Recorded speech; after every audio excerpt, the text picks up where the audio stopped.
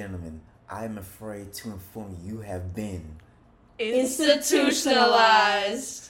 Hosted by Tyler Mize, Curtis Langston, Zoe Boyette, Dominique Beatty.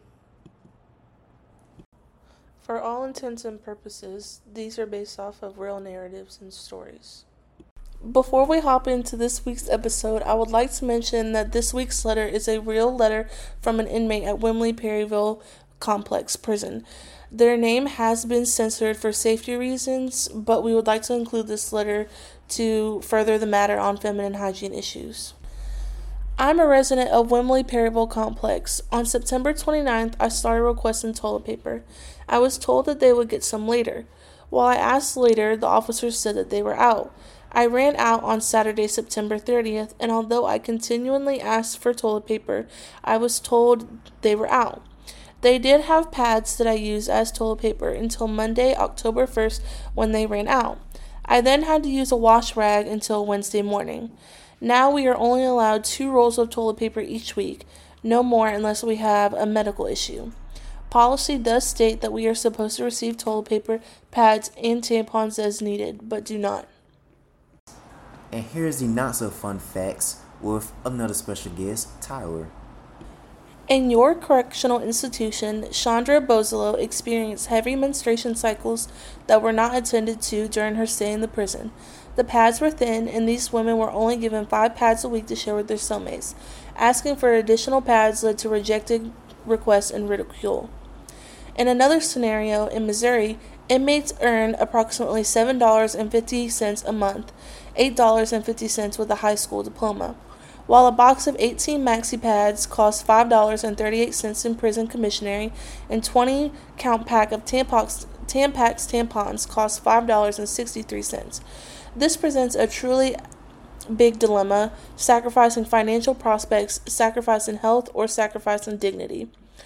Equating basic menstrual hygiene with the luxury of a country club is patently absurd, but it is true that providing greater access to adequate sanitary products will come at a cost to the taxpayer.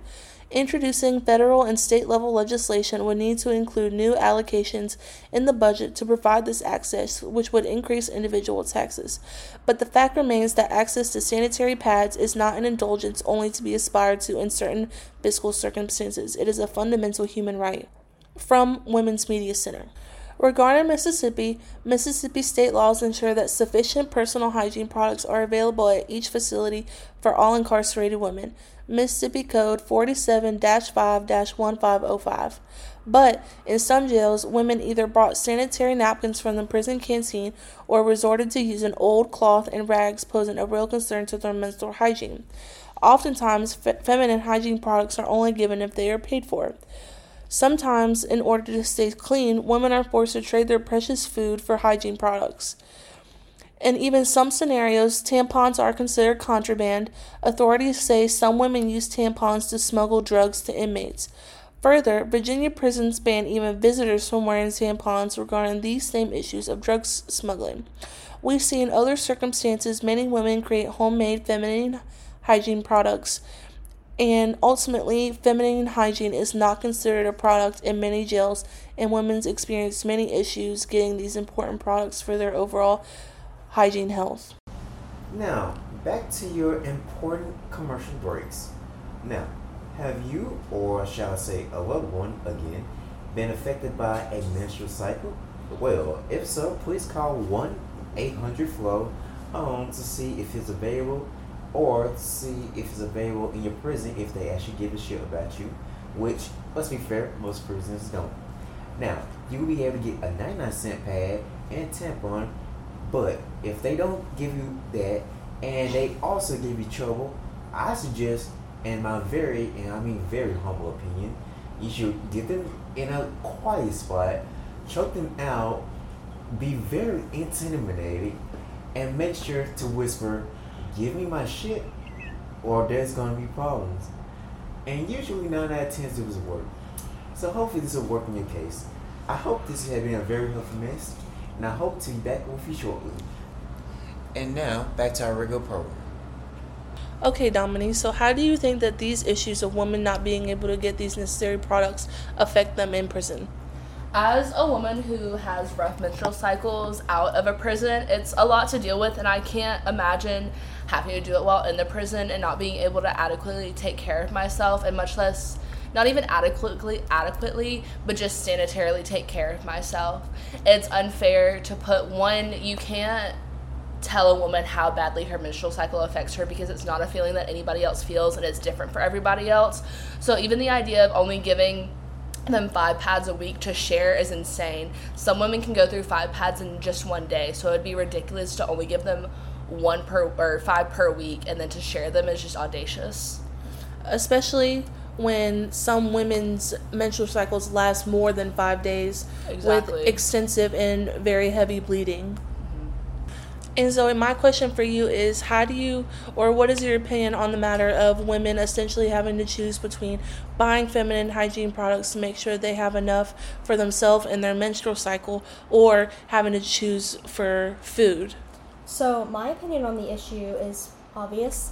It's terrifying and almost unfathomable as someone that lives outside of a prison system. But I can't imagine thinking, do I want to eat the prison food that is sometimes very gross most of the time, or take care of myself? Another thing is, while many girls have done this, when you accidentally have your period somewhere public, you use toilet paper. That was initially stated in your letter, but using that every day would be horrifying because the amount of blood that you do bleed is so radically different. Therefore, deciding, do I want to eat, and having period cravings, which is another thing that you are affected by, having limited things that you can get when you have those cravings, and then having to decide, I can't eat right now because I don't want to bleed on myself and get in trouble for not being sanitary or looking a certain way in whichever prison system that you are in, would be terrifying and humiliating. So do you think that this issue of women not being able to clean themselves relates back to your previous issue of the sewage systems and women having to meet those cleaning requirements and the disciplinary issues? 100%. There is no doubt that if you are bleeding, that is an entirely different germ and horrible process that you could not clean yourself. Another thing is that normally, when you take a shower on your period, you stop bleeding because of the water.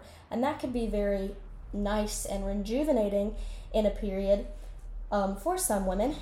And not being able to feel comfortable in the shower, obviously in prisons you're all there together, and a lot of women occasionally sync up on their periods, so that is another issue. But having dirty water rain down on you on top of literally something that is openly bleeding probably causes many different types of infections that I, as not a medical professional, don't have much knowledge on, but as someone that does have and has been affected by periods, I can imagine very easily. Curtis, as a man, how do you feel about these issues plaguing women in prison systems? Now, obviously, I can't really speak on this issue personally because I can't understand the pain and the hardship that they have to go through. But of course, I have a mother, and she have those moments as well. So I can understand that task and the hassle that they have to go through, trying to get their needs being met, the resources being taken away from them, not given properly to them, and this could negatively affect their environment, their mental state, and physical being. So to have this issue being very present and people not taking a seriousness towards this issue, I find to be very disgusting a little bit.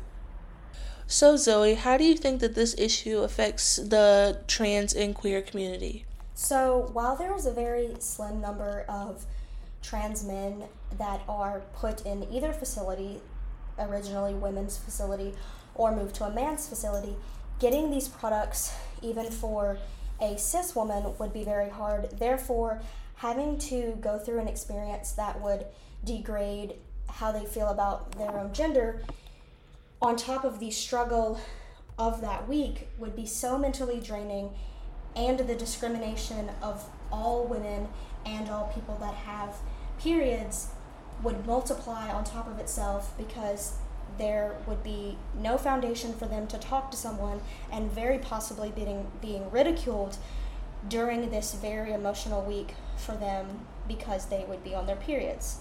I'm not a member of the trans community, but I can imagine that would be absolutely devastating. We hope on this week's episode of Incarcerated we have discussed the pressing issues of all people who experience periods and menstrual cycles. We will see you on next week's episode with Curtis's feature.